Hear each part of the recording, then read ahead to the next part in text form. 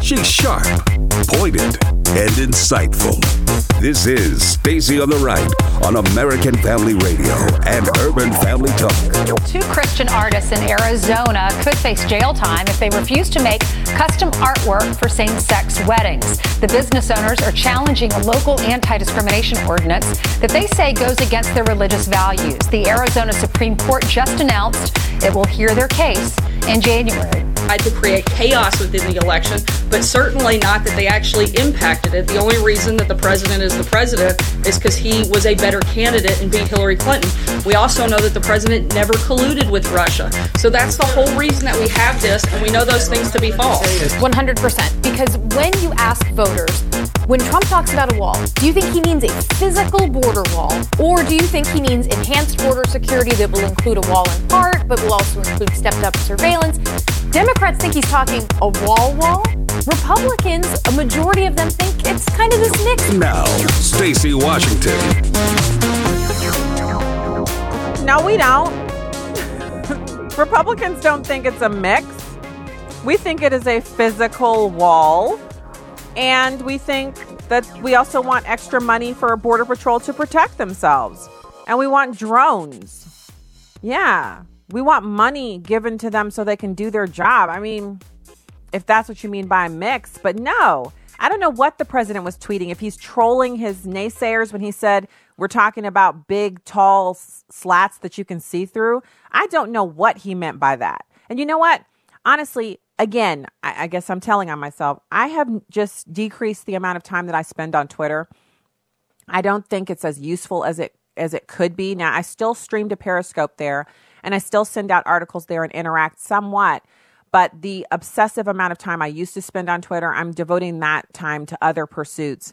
And I think I'm the better for it. I think it's actually lifted my spirits up, not getting into these horrible back and forths with people who are strangers with 315 followers who are only there to insult me and drag me down.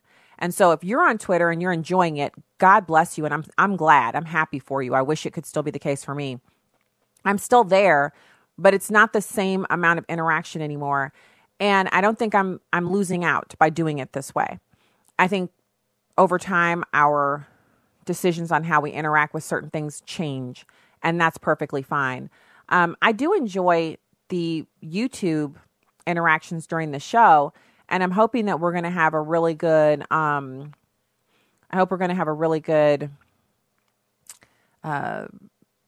transition from there to the streaming to Stacy on the Right. Because I think if we have a place where people can chat in real time, it should be fun for listeners who come to us in that way. So this hour on the show, we're actually, because I had a little bit of a mix up last hour where I thought Paris Dennard was coming on during hour one. He's actually coming on this hour. And then right behind him, we're going to have Maria Espinoza, who's the National Director of the Remembrance Project. Remember, this is an organization that memorializes Americans lost to illegal immigration crime, crime by illegal immigrants. She's going to come on and talk about the wall funding, and she's an expert. She's been on the show before, so I'm excited about speaking with her. But right now, I guess we have to talk about the prison reform, and we also have, in addition to that, this another Facebook breach. And this is becoming so regular, so routine that I'm afraid it's going to be one of those, like some of the stories that we've seen, we see them happen so often that people are no longer outraged. And that's a shame because some of these stories really deserve our outrage. And Facebook is one of them because there's a level of addiction that's involved with Facebook. It's addictive. It was created to be addictive.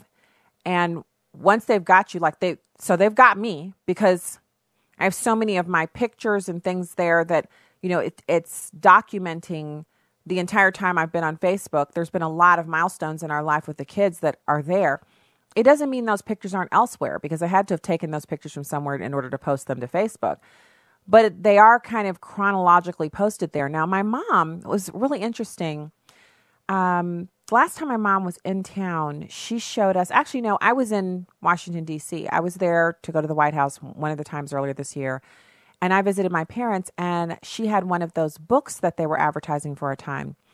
It's a book that comes from your Facebook memories cache. And what you do is you select, and it prints the book out in chronological order. And I don't think there's a limit to how big it can be, because hers was pretty big. And as I flipped through, it had milestones from, because my mom travels a lot of trips that she took with my dad and with her twin sister and with her extended family, trips that she'd taken where, me and my kids were present. All those pictures were in there. And it's kind of like, if you think of Facebook into a book, it's exactly that.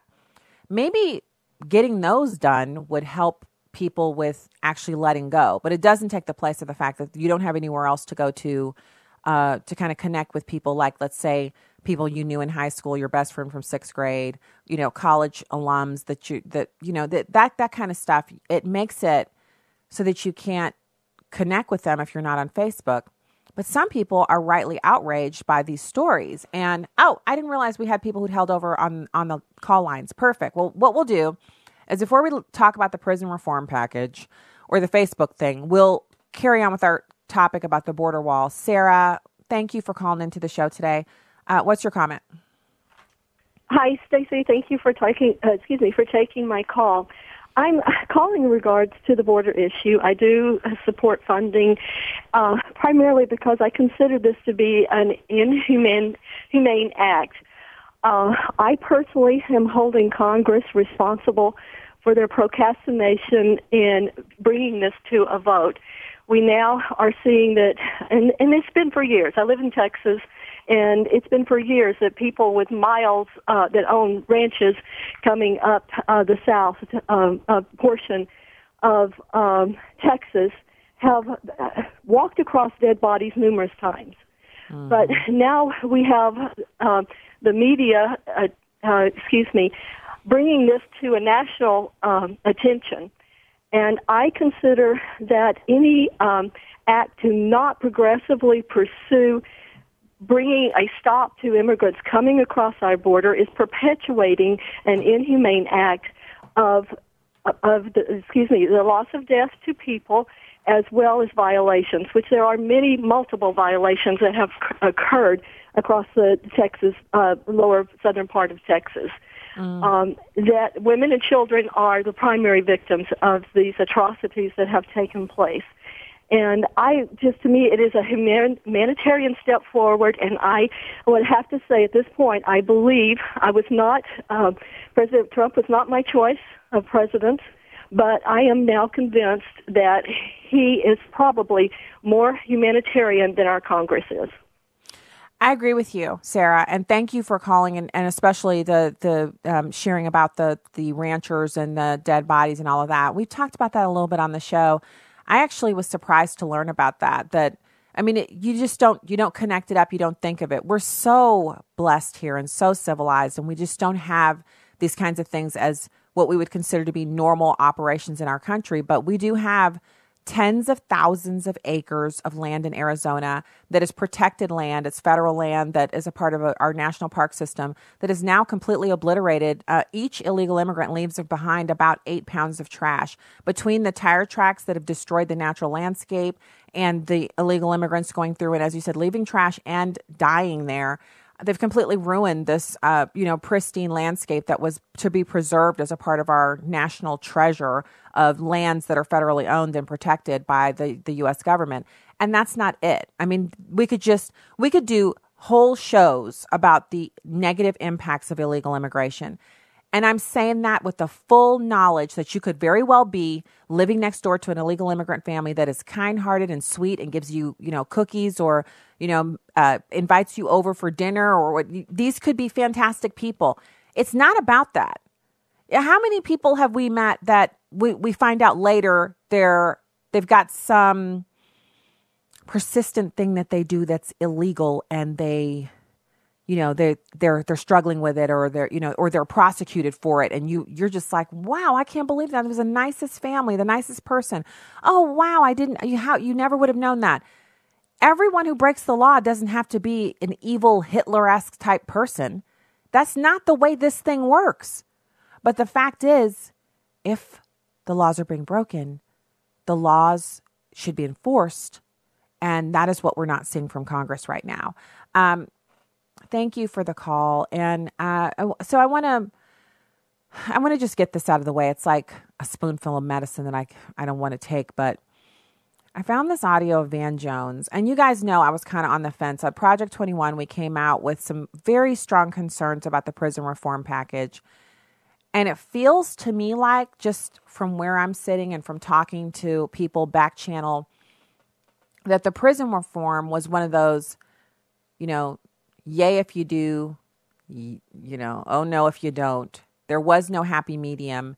And since President Obama didn't tackle it for precisely those reasons, he didn't want to tackle prison reform because he would have been painted as being soft on crime. And he couldn't afford that, not if he was going to get reelected. And the other reason he couldn't tackle it is because he just doesn't care. He doesn't care about that. Now, President Trump has a son-in-law, Jared Kushner, whose father went to prison.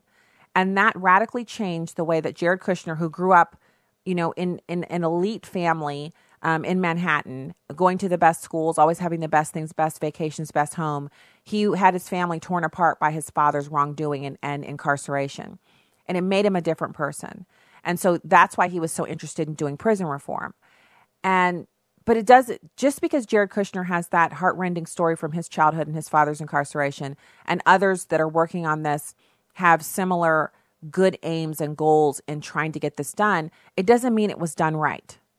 It doesn't mean it passes muster with communities that will be negatively impacted. And that's what we were primarily concerned with and remain concerned with through Project 21.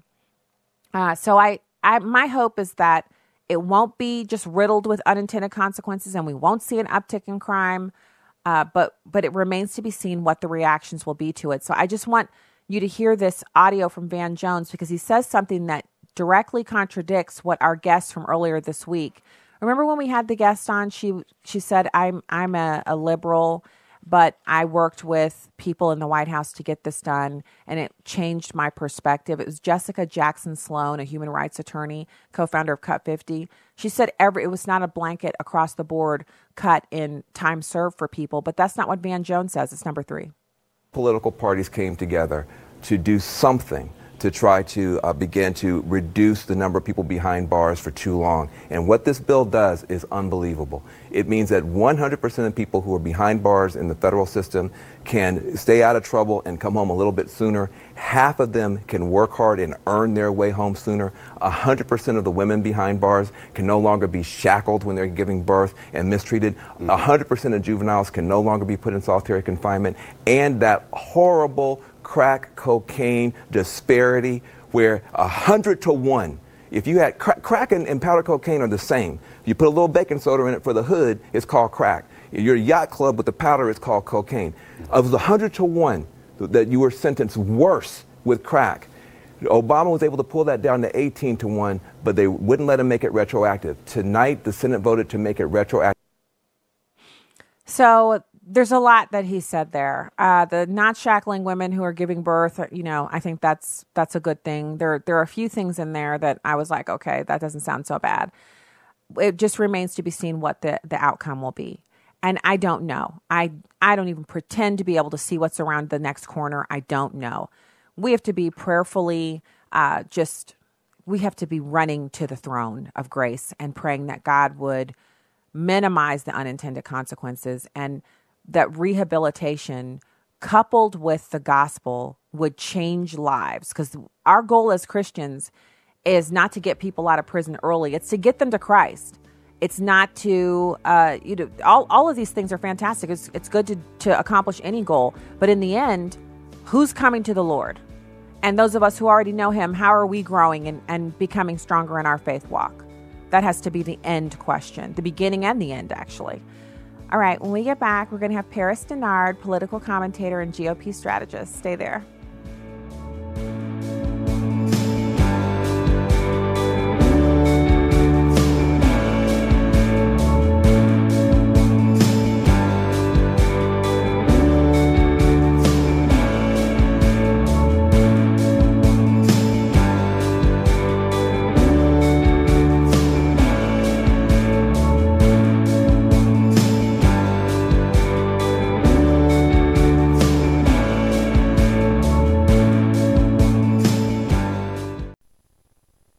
Hello, everyone. I'm Tim Wildman, president of American Family Association and American Family Radio.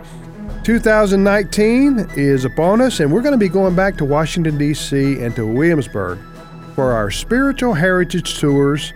And if you've been wanting to go, maybe this is the year for you. These tours fill up several months in advance, and one of the reasons they do is because we have an actual historian, a professional historian that comes on our tour with us.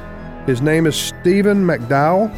He's the president of the Providence Foundation, and he knows more about early American history, especially the Christian influence on early American history. He knows more than anybody I know.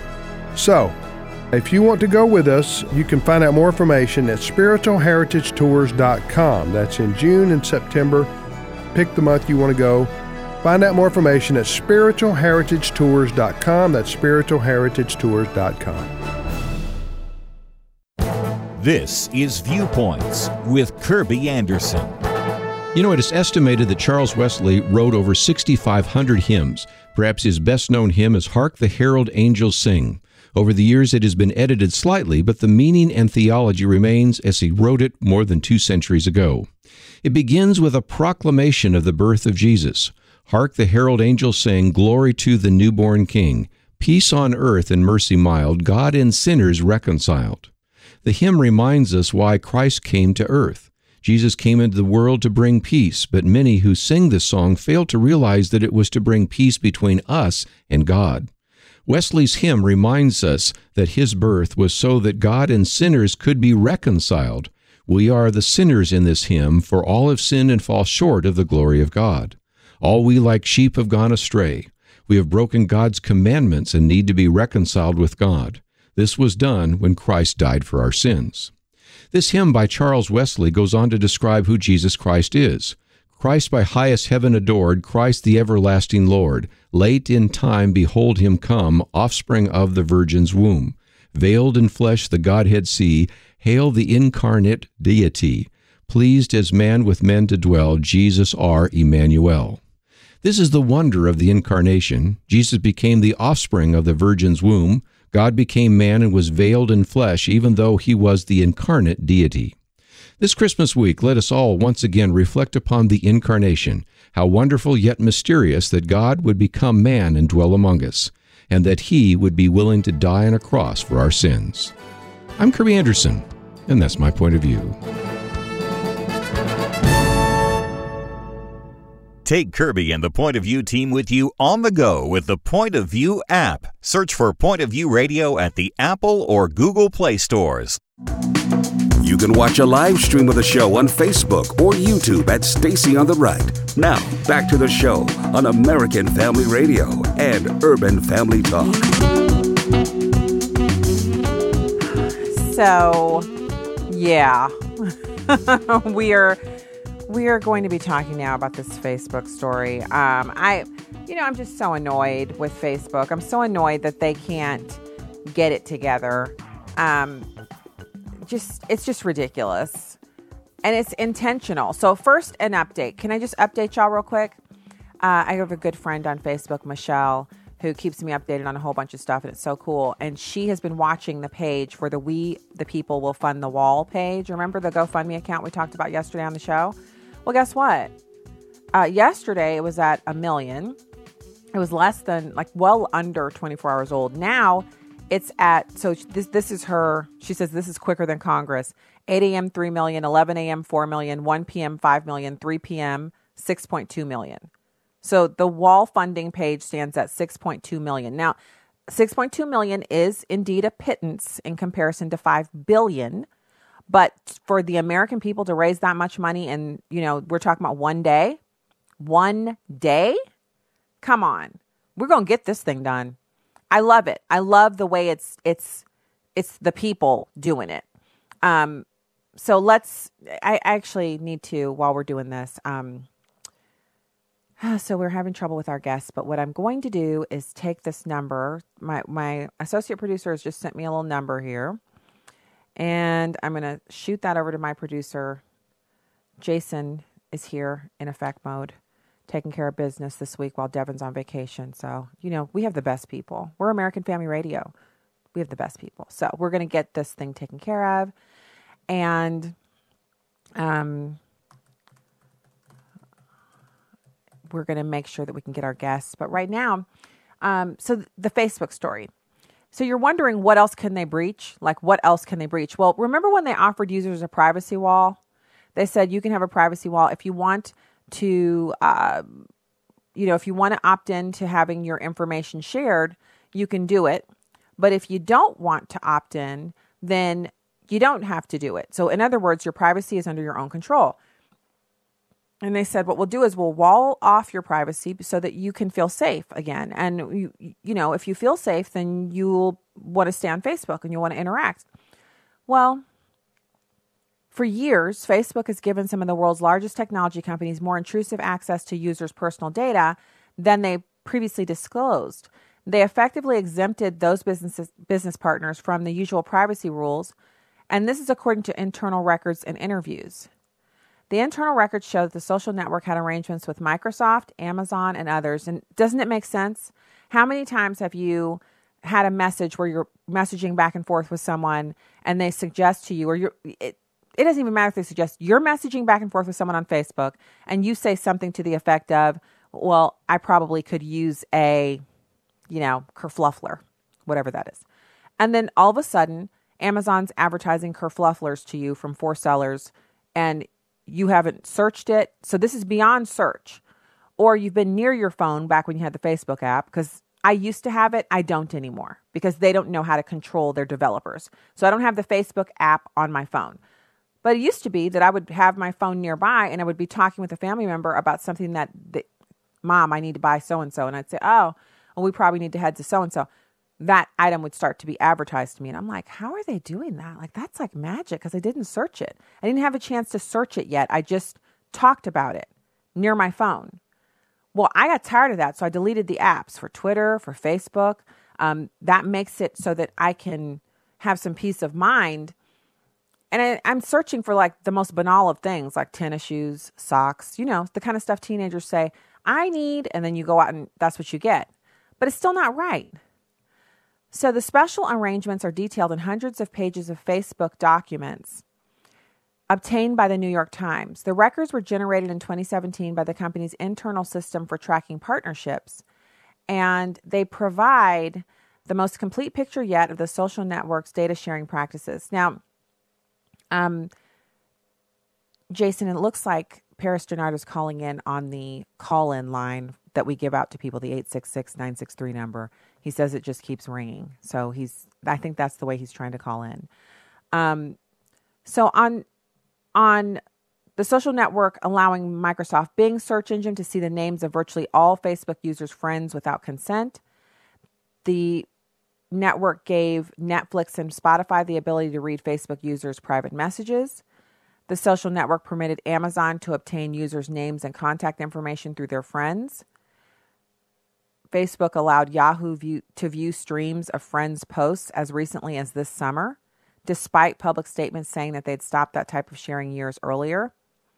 Now, Facebook has been reeling from a series of privacy scandals, and it's really embarrassing for them. And I think it's ridiculous that everyone keeps tying this to Cambridge Analytica. They did the same thing for the Obama for America campaign in 2012 and 2008. So let's please stop acting as if Facebook has just recently become this doer of wrong deeds, or that these scandals are all recent. This is all old stuff that they've been doing since they started, and they just keep on doing it. And they're not scandals, they're repeated bad behavior. So the documents, as well as interviews with about 50 former employees of Facebook and their corporate partners, reveal that Facebook allowed certain companies access to data despite protections that have been promised publicly. All the deals described in the documents benefited more than 150 companies, most of them tech businesses, but also including online retailers and entertainment sites, and automakers and media organizations. The applications of these businesses sought the data of hundreds of millions of people a month. The deals, the oldest of which date to 2010, were all active in 2017. Some were even still active in 2018. So Steve Satterfield is Facebook's director of privacy and public policy, and he said none of the partnerships violated users' privacy or the FTC agreement. Contracts required the companies to abide by Facebook's policies, he added. Still, the FB executives have acknowledged missteps during the past year. Now, this is another thing that I hate, these stories where they say, Facebook made a misstep. Oh, did they? Is that what we're calling it? A misstep? A misstep is where, through very little or no fault of your own, you're working hard and you end up making a mistake. And business-wise, you have to go back and backpedal. That's a misstep. Repeatedly releasing user data is not a misstep. All right, let's go to our guest. We have Paris Dennard, who's been a frequent guest of the program, is a political commentator and GOP strategist. Paris, thank you for joining the show today. Thanks for having me. Listen, we are kind of reeling from news this week, which ranges from the president pulling out of Syria, which I'm not so upset about, to the more serious ramifications of him kind of falling down on the promise to get the wall funded and built during his first term. How do you see things going as we're closing out this week? It's Thursday. How do you see things going for the president? Look, I think this is a very good week for the president, despite what the media tries to put out there about what he's doing. I think you have to start with the fact that today the president just signed the Farm Bill. The Farm Bill is something that was a bipartisan effort, but really led by the Republicans to really get things done for our farmers. But in addition to the Farm Bill supporting that, there's pieces in there that are actually helpful and really instrumental for historically black colleges and universities, mainly the 1890 schools. So there's tremendous funding and support for those schools, much needed, that they've been long trying to have. And so that's a good thing. So the Farm Bill is a good thing for the country, especially with the economic factors that it does with respect to welfare and SNAP programs and things like that. So you have that. Then you have the passing of the bipartisan supported criminal justice reform bill, known as the First Step Act. This is significant because this was, despite what people try to say, a Republican-led effort by a Republican Congress and a Republican president at the pushing of President Trump to get this done. You also saw the president do things when it came to signing of the executive order for Opportunity Zone, which is tremendously going to transform the lives of many communities, over 8,700, I believe, communities across this country designated by the governors to be Opportunity Zone. For instance, the whole state of Puerto Rico, that whole island is an Opportunity Zone, which can have tremendous positive impacts there. Then you come down to what the president is doing right now. Is the question of border security, building this wall or fencing system or whatever you want to call it, this deterrent to protect the homeland on our southern border. The president has been right to push the Congress to make a decision. He has rightly stated that he's not going to sign a bill to fund this government, be it CR or whatever form that they try to use it, if it does not have adequate funding to build the wall. He said $5 billion, which is a small, tiny, minuscule percentage of our total budget, which is in the trillions. We just saw that the government this week said that they're giving billions to Central America and to Mexico to aid in their migrant issues and to help their defense when it comes to security and people coming to the border. Then why can't we do the same for our country? And so I think the president is right. It's a campaign promise, but what he realized when he came to D.C. into the swamp is that he can't do everything by executive order. He's not a king. He's a president. We're a representative democracy. But Congress has to do their job. It's tough. It's difficult. A lot of them have gone home, but we have airplanes. Come back. Do the work. Get it done. Fund the wall. Build the wall. I agree. I was just saying as much a couple segments ago, Paris. That's what planes are for. And many of these elected officials have donors who have private planes who could do a quick turnaround so they could come back for a vote. So the issue should really be Do we have people there who ran on the wall in 2016 but aren't willing to actually make it happen? Because if so, we need to know their names because they need to be sent home packing the next time they're up for re-election. So what about this idea that he would use the military to fund the wall? I'm all about it, but I keep hearing people say that if that were the case, why didn't he do it already? Well, the president doesn't like to do. The president is one, as you can see by the way he has led the country. He wants people to do the jobs that they're elected to do, and so if the Congress is supposed to do something, like let's just say DACA, he wants them to fix it and figure it out, and he wants to go through the proper channels. So what you see the president do is what he's always done his life. He's a deal maker. He's someone who tries to find solutions as being a pragmatic solutionist. And so what he said was, fine, Congress, you don't want to do your job because I don't control the purse strings. You do. So if you don't want to do your job, let me find other alternatives to this. Because remember, when he signed the omnibus bill, they told him that they would fund the wall by the end of the year. And so when they went back on their promise of doing that, they went back on their promise when it came to the first time he could have got this done, when he proposed something for DACA to fix that as well. He said, well, let's find some other ways to get this done for the American people. So what I think you saw the president do is propose a different method to get the wall built, which was funding through funds already appropriated through the other agencies, but namely the Defense Department. So is it true that if funds are allocated for the Defense Department, I mean, defending the border sounds like defense to me, but is it true that you have to have Congress kind of reappropriate those funds once they've been appropriated if you want to use them for something? I thought it was just, hey, it's the defense budget and they allocate it however they want. Isn't that the case? Well, it all depends upon how the lawyers interpret how the laws are written. These laws are written with so much fat in them, number one, and they're also written with so many loopholes in them to allow them to take advantage and do different things.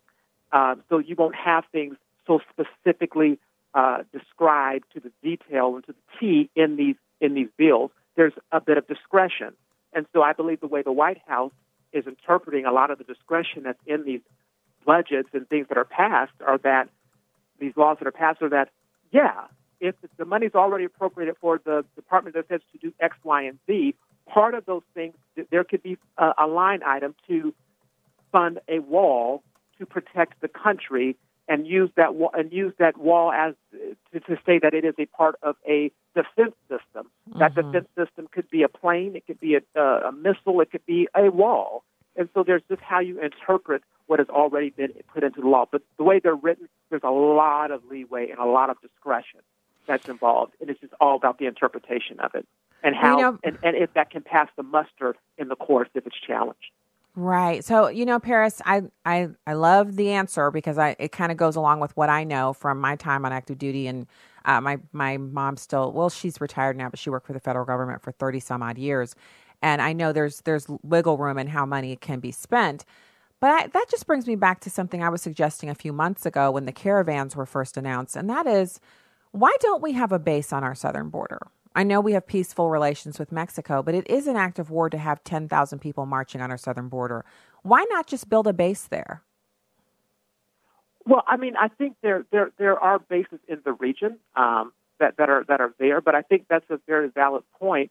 But I think what we have to ask ourselves is, politically speaking, what does that signal to Mexico in terms of our relations with them? Being that I'm from Arizona, I know how important the working relationships are, and you can even look at how North Korea interprets the DMZ and how when we do military exercises in certain parts of the country in different regions, how other nations take those exercises and those defense drills that we do. And so putting a base on the southern border could be more, it could make sense from a defense standpoint, but it could be very harmful politically speaking. So that's probably why there's been a resistance to it for so many years. I understand. Well, Paris, thank you for your time today. It's great to chat with you. Merry Christmas. Happy New Year. Paris Dennard, political commentator and GOP strategist. Thanks for your time today. Thank you. Bye-bye. All right, bye-bye. We'll have more for you. Maria Espinosa is up next. Stay there. What does it take to live an uncommon life? Here's former Super Bowl winning coach Tony Dungy with today's uncommon moment. Too often I hear people say that they will make a difference later, once they've accomplished more, once they have more free time, once the kids are grown and gone.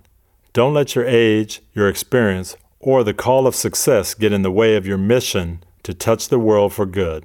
You're in a unique place that no one else occupies. Your family, your friends, and your workplace are all spheres of influence. Mentor leaders don't wait. They look for opportunities to get involved in the lives of people. If you pursue mentor leadership, God will ultimately use you for His good. Every platform you have is important in God's eyes. Tony Dungy, author of the popular Uncommon book series. Discover more at CoachDungy.com. That's CoachDungy.com.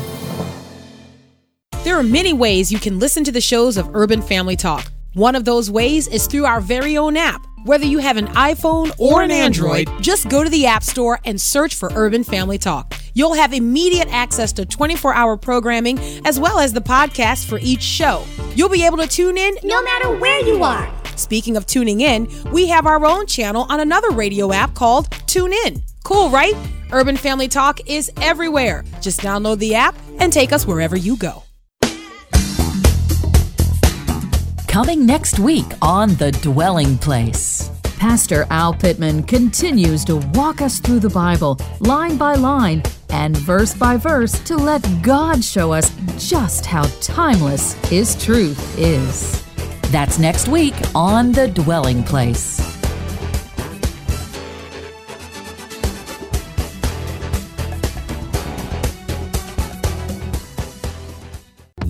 Stacy Washington. And so to this day, I don't eat green beans. If they bring me a plate of food at a restaurant and they've substituted green beans for some other vegetable because the other vegetable is out of season, I will make them bring me a saucer and remove the green beans from my plate and take them off of the table because I cannot abide green beans. And so Chuck Schumer and the Democrats have to sit down to the table and it's loaded up high with green beans and they have to stay there until they've eaten them all. That's the table they set. They boiled the green beans, they picked them, they snapped them, they put them into the steamer, they've cooked them, they seasoned them with salt and pepper, and now they're on the table with a little side of butter, and that's all they're getting, and they're going to have to eat these until they win. Stacy on the Right. Weekday afternoons at 2 Central on Urban Family Talk.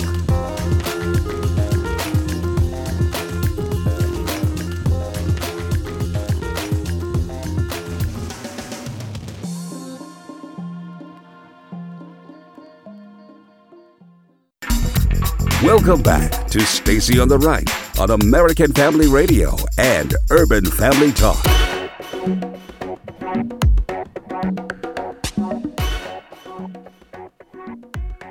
Welcome back to the program. Thank you so much for being here. We are now working on getting our next guest. We have Maria Espinosa, who's up next. Oh no. Looks like we will not be speaking to her because she's sick. Well, it's that season, isn't it? Oh, blessings, and hopefully she's going to feel better, but we will not be speaking with her today. So let's speak with you. Guess what? It's the last segment of the show, and if you want to call in about any topic, but the wall, the funding of the wall, the president's changing, he's had a few things he's been changing his mind about. We can definitely, we can get with that. He's the president of the United States. We just want to see what we can do to have those campaign. So she says there's an angel dad who can take her place on the call lines. If you can get him, sure, why not? Let's chat with him. If he's from the Remembrance Project, that'd be fine. But right now, I want to kind of finish covering that whole Facebook deal that we were just discussing. And it's interesting because their apologies are starting to get a little bland. Do you feel that? Like, do you feel like when you like they're getting a little, it's starting to sound, they're kind of like, oh yeah, we did do that. And you're like, you're not supposed to be doing that. And they're like, no, you're right. We shouldn't We shouldn't have done that. Sorry. It's no longer, oh, we are so sorry. Remember when Mark Zuckerberg used to take out the full page ad in the New York Times, and he would, as the head of a multi-billion user community, we want you to feel safe. And if we've given any impression that we don't care about your safety, we want to apologize for that. The whole if I, then I apology, which is a non-apology. I just feel that when, it's just this big, long diatribe, and people would see it and go back to happily posting pictures of their cats and dogs. I'm right there. We don't have cats because I hate cats. I'm allergic to cats. But we have one dog. He's no longer as overweight as he was. He used to be so fluffy and soft. It was like squeezing. It's an indescribable type of a thing when your dog is overweight and you pick them up and you kind of squeeze them and they make that little teensy whining sound, because we have a small dog. And then you can feel all their little jelly rolls. It's so squishy and wonderful, the little fat dogs. Well, he's not fat like that anymore because he was having issues with his patella, which is the little kind of, your dogs have elbows that face to the front, and it's on their legs, and small dogs have patella issues. And so Bentley was so overweight that he was having patella issues. So we had to put him on a diet, and he had to lose pounds, and he's done it, and he's been really good about it. It's been such torture for him. But now he's not fat and squishy anymore, but I still like posting pictures of him on Instagram. And so I'll, occasionally, now that he's thin again, he can get back into his Santa suit. He has a little jacket that looks like a Santa suit. We're going to put that on him and put that up on Instagram. And so anyway, I'm just as guilty as anybody else. But Facebook, they just keep doing the same thing over and over again. And we just keep saying, oh, okay, do better next time. And they keep going, hey, yeah, right. Anyway. Oh, okay, let's speak to Dan. He's an angel dad. Dan, thank you so much for joining the show. Hi, Stacey. I'm glad to be here today. Hi, thanks for doing this on short notice. Apparently, Maria Espinoza is ill, and we are praying for her quick and speedy recovery, especially since the holiday is just a few days away.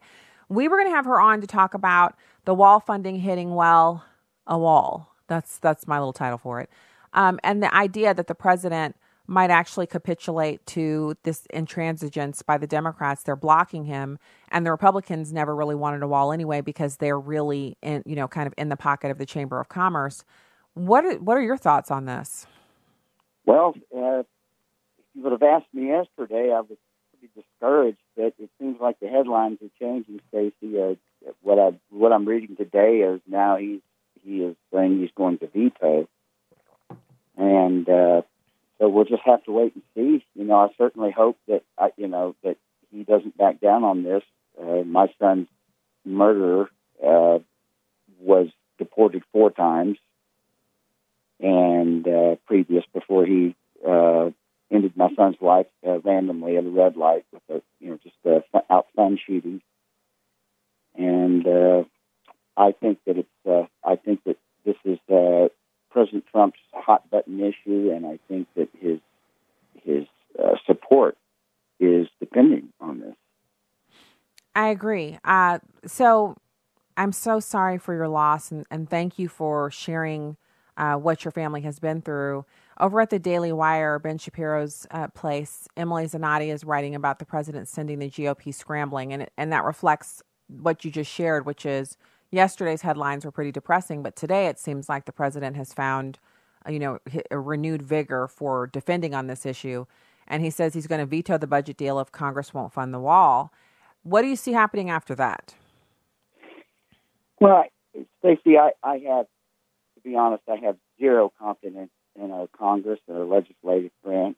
That I don't believe they were ever going to fund the wall, personally. I think it's just as you said.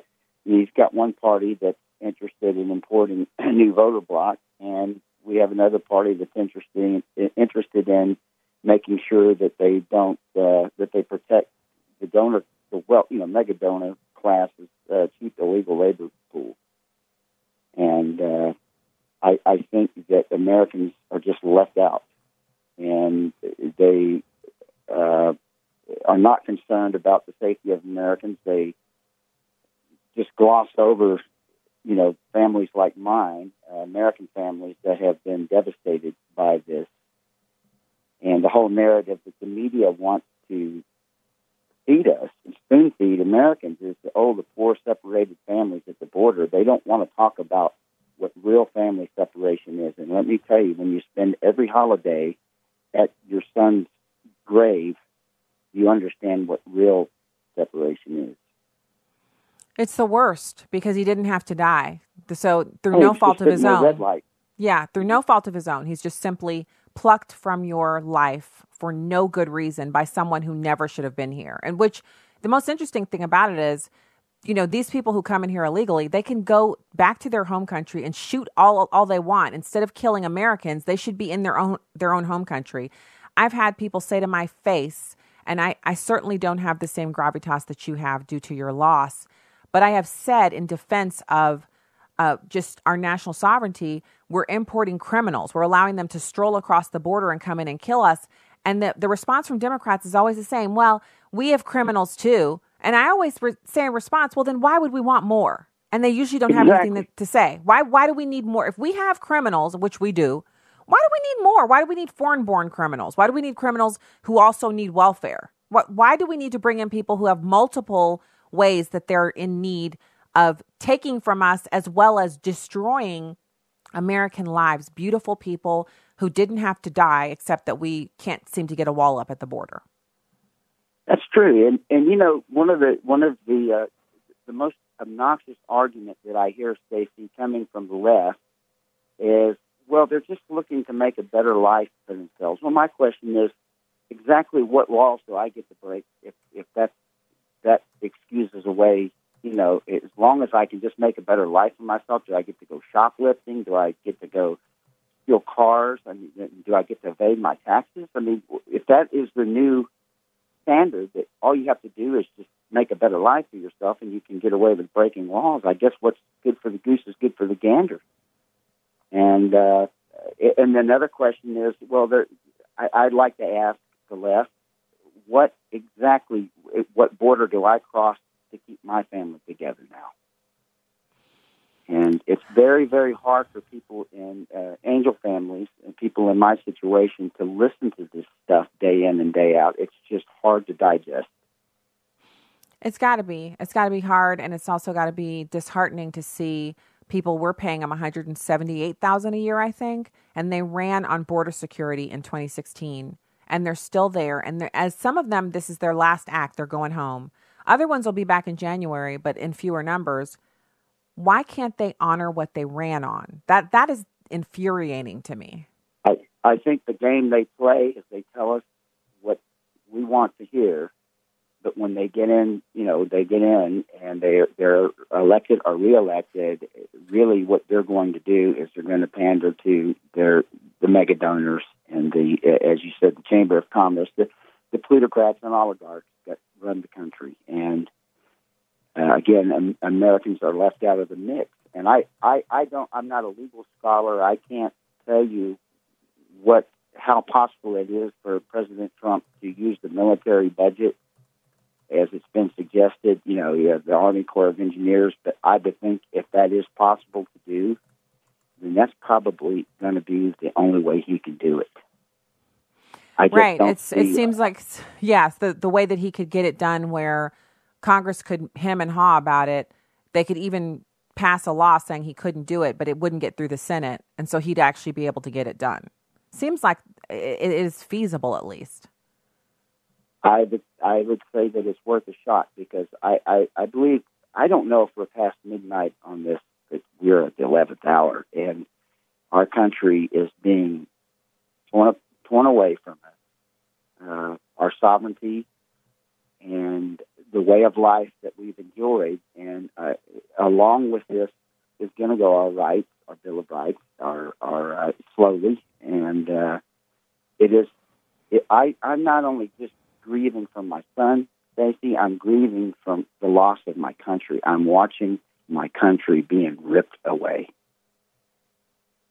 Well, I've been advising our listening audience to, first of all, we have to pray over this issue, pray for strength, and then we also have to get our notepads out, and we have to take notes. And whoever ran on securing the border that isn't voting for securing it now should be removed from Congress. That's what we have to do. And that's only one thing we have to do, but it's the one thing that we know we can do. The other items where we have the Ninth Circuit invalidating the president's orders and all of that, we're working on that. The president is putting conservative judges into the appellate courts and on the Supreme Court. But in the meantime, it's these know-nothing Republicans who won't vote for what the agenda is, that it has to be job one for us to get them out of there. Absolutely. Yeah, it's just, and here's what it's so scary to me, Stacey, is, that campaigns and a successful campaign is expensive. And it seems to me you either have to have a lot of your own money to spend on it, or you're going to have to go through the cabal to get that money. You're going to have to get, a lobby, or you're going to have to get these groups, these PACs. And I'm afraid that the big money spenders are people that are just in love with cheap illegal labor, and they are not concerned. They're not putting the country first; they're putting their company first, and they have to decide, which is actually the goose that laid the golden egg: the country or their company. And I think that the country was the foundation that they built their company on, and that I think it's, in my mind, it's just treasonous. It is. And I just, you're right. This is such a colossal problem that it is. I don't know the answers completely. I can suggest things, but I would say that you need to spend time in your prayer closet, because this might be bigger than us, and it's not bigger than God. Absolutely. But it's just one of those things where you're in the belly of the well, and you don't know exactly what the answer is, and we need to be on our knees and praying, because this is a very scary time for our country. It is. Well, you know what, Dan, thank you so much for joining this show on short notice. We grieve with you the loss of your son. Thank you for the work that you're doing to prevent other families from going through what you've experienced. And I wish you a Merry Christmas and Happy New Year. It's been a pleasure. And I want to say something to you. I've been an avid listener since you started on American Family Radio, and I think you're doing an excellent job. Oh, thank you. I appreciate that. Yeah, this is the big job coming up, to do this radio program 5 days a week. It's been a learning experience, and I'm so grateful to get to do it. And thank you for tuning in and for being a part of what we're doing here. We really appreciate it. Well, God bless. God bless. Merry Christmas. All right, that's what can you say? What can you say to a parent who's lost their child? I can't understand what he's gone through. And for those who know that feeling, it's just, I find it to be so enraging that we have to have this going on in our country, and we allow it, but we don't have to have it. But the Democrats want it. And so therefore the rest of us just have to bow down. I refuse. All right. Merry Christmas. I don't get tired of saying it or wearing my little headbands. Today's elf hat brought to you by Kohl's. All right, so that's the show for today. God bless you from the heartland. Enjoy your evening tonight. Unplug. Back with you tomorrow. God bless.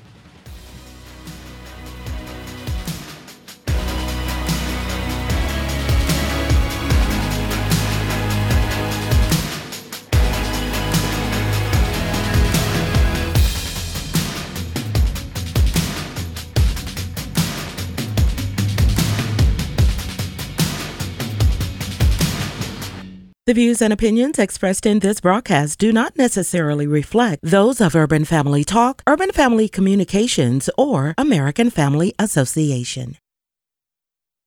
Urban Family Talk. Urban Family Talk.